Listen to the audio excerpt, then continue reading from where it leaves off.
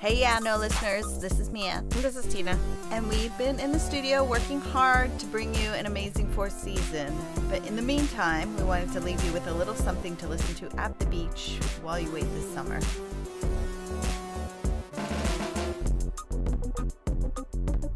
So you may remember our special guest and friend of the podcast, Sarah Hedren, who was our guest on episode 29. She's a design researcher, artist, writer, professor, and she came on the podcast a few months ago to chat with us about disability and design. And it's one of our most popular episodes. Yeah, like 1 million downloads. Just a little behind the scenes for you here at Yeah No. Not everything we record makes it into the podcast. And there's actually so much more to this conversation with Sarah that we love so much that we decided to turn it into our first bonus episode. And as a little bit of background, we met Sarah a few years ago at the Institute for the Future in San Francisco. And the conference was focused on aging. And at the end of the conference, we each delivered just a little bit about, our last closing thoughts. And Sarah just had this really lovely challenge to not just think about independence in aging, but that dependence is also not a bad thing.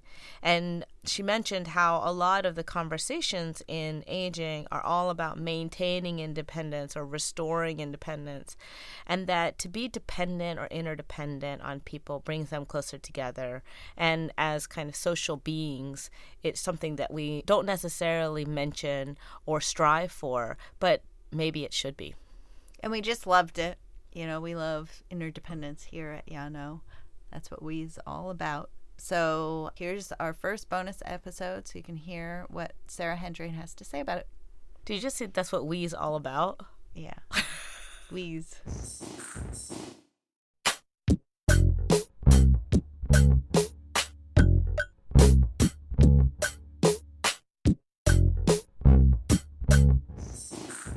That was a long time ago. And I'm just wondering, have you built on that thinking, or do you have any evolution of thought with that, or have you changed thought about that? There was a lot of wonderful, productive conversation in that Institute for the Future, this kind of convening on the future of aging. And the assumption among people who were mostly not in that aging population in that room was that preserving, avoiding the dependence on others and preserving independence at all costs would be the kind of best good for that. And I think this is a classic case where designers and all of us, I think, don't exercise the sufficient powers of imagination to go hey, what actually does make a good life? And if you actually look at the statistics, among aging folks, it's actually loneliness and depression. Those are the big things that people struggle with enormously. Around that time, I was made aware of Speaking Exchange. And Speaking Exchange is nothing more than a connection between older adults living in an assisted retirement center, assisted living center in Chicago, and Brazilian teenagers who are learning English. And it does nothing but take an extant resource, which is older adults who have time on their hands and expertise in English, and place them with these students in a weekly meeting via video chat. I mean, it's like nothing. But what's so profound about that project is that it brings people to one another, rather than this question about is a robot an appropriate caregiver, for an older adult? That's an interesting question. I think it's a debate we should be having. But meanwhile, there are all these opportunities for actually enriching the interdependent life of people who are older.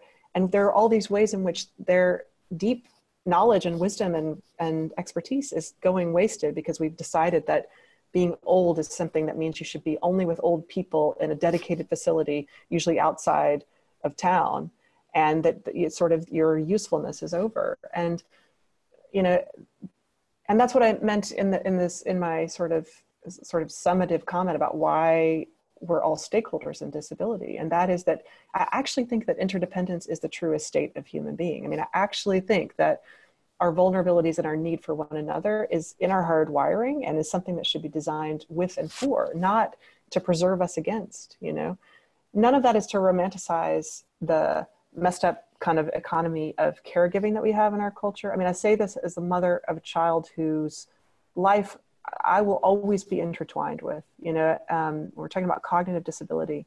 And so I think about this a lot, but I don't think that I can only say that I agree with that statement even more now, Tina, because I've never been so convinced that a life that is affirming of our interconnectedness and a life that claims for each of us, I'm not just caregiver, I'm also on the receiving end of care from my son, but that each of us is on the giving and receiving ends of those things. And if we can design toward that, we get actually a richer life.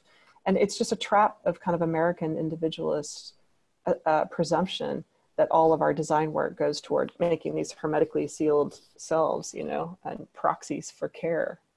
I mean, in my book, I'm talking about a man who, when he got an early diagnosis of ALS, started right away working on designing the residence that he would live in, that he knew his body would need 10 years hence.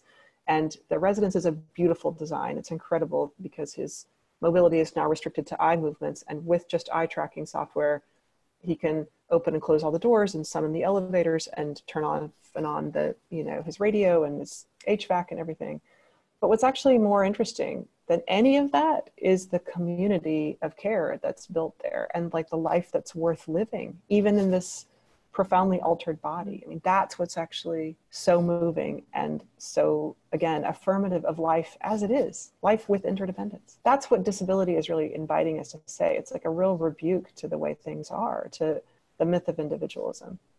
So, yeah, that's great. Can you tell us a little bit about your book? What is it about? And yeah, I mean, it really is about two things. One is the absolutely stunning and also very urgent creativity of the human body when it's adapting to the built environment, right? Bodies of all kinds. What is it doing? Adaptation, adaptation, adaptation.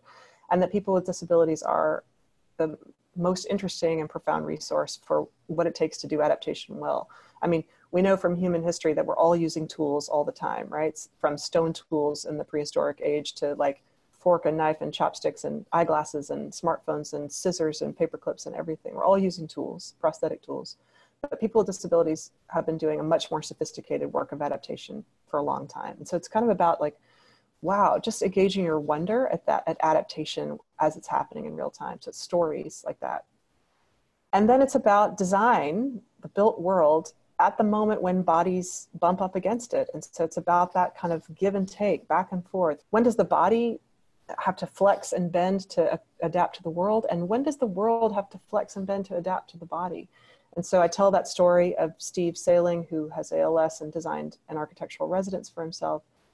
But I also tell the story of a man with one arm who has never found real use in prosthetic limbs and suddenly has a newborn baby and has to figure out how to change his diaper with one arm. It's like the body doing these incredible things all the time that are both extraordinary and ordinary. So it's design at all scales. Like, what's the prosthesis for changing your newborn baby's diaper with one arm? And then what's the architectural residence where you want to live if you were to get a diagnosis of ALS? And so it's all this kind of the energy of that adaptation. And what I'm asking the reader to ask herself is, where am I doing all that adaptation? And what will I do when my body is different than it is now? And will I flex and bend, or will I ask the world to flex and bend? And which would it be and when? And kind of have the agency to act accordingly. So I am in like the revision stage right now, but really the book is meant to try to introduce disability to people who think they know about it and probably associate it with like a tragic subject they don't really want to talk about. It makes them uncomfortable. I'm sort of like, be interested, like just be interested in the body. It's like doing all this amazing stuff. And if you can kind of let go of your pathos and baggage about that, the questions get really, really compelling. Yeah. So it's trying to do that tricky work, like be interested. And also there's all these politics at stake. So it's like trying to get that right is what's fun and hard about it. Sounds fascinating. Wow. I think it's so interesting because we're always talking about adaptations. Humans are amazing at adapting. And I think what they're not amazing at is realizing how they have adapted because they kind of just go into it like this, and we're always in our interviews with people when we're going into homes and we're, a lot of times we have to point out to them like, well, look at this, this is something that and they're just like, oh yeah, I guess they don't really like realize there's so much to be gained and learned from the way that people adapt, because the instinct is to want to design for everyone. And when you do that, you design for no one. And that's an intimidating thought. Yeah. I mean, I think the other thing, right, that the designers can really fundamentally offer is what Maxine Greene called social imagination, which is thinking as if things could be otherwise. That's what she said, you know, and I think in disability at the Adaptive Design Association, the director there said to me, there's plenty of people who have needs for a different product or a different shape of the world. And there's actually plenty of people with the technical skills to build them. What's actually missing is in the middle, it's the agency to ask the question, can I have a thing that doesn't already exist? And can you help me do it? Right. I mean, I think all of us are, it's like what you said, Tina. I mean, we are so busy adapting that we've internalized the workarounds that we do. But we've also just accepted that it's our bodies that have to bend and flex to the world. And we don't often say, is there some place where we could think things could be otherwise? Yeah. And when people revolutionized nursing home care, it's because a couple of people went like, you know what, the status quo is unacceptable. Like, and then now I'm going to wade through the 5-10 years of bureaucratic red tape, soul crushing details that have to happen to make this change, but they do it, you know, and I can't ever get over, I never get over that middle person, like the will to prototype and go like, I'm just going to try, like, I'm going to try something else instead of saying it's lamentable, but can't be helped. To me, good designers are doing that always. That's what's so magical about working with engineers, because they're the same way. They're like, this table sucks. Like, why does it have to be this way? They're just like, oh, the whole world looks like it's under construction to them because they know how it's built, you know? So they're like, this doesn't have to be this way. Right. And that's what I love about design too. We just wanted to thank Sarah for coming on the podcast today. Yeah, we hope you guys love it. And if you do, then you should think about subscribing to us at YAHNO podcast. You can find us on the internet and on Instagram. Yes, we've been trying to post more. So like our stuff, please, and subscribe. This episode was edited and produced by Tori Flack. Our theme song is written and performed by Chess Smith.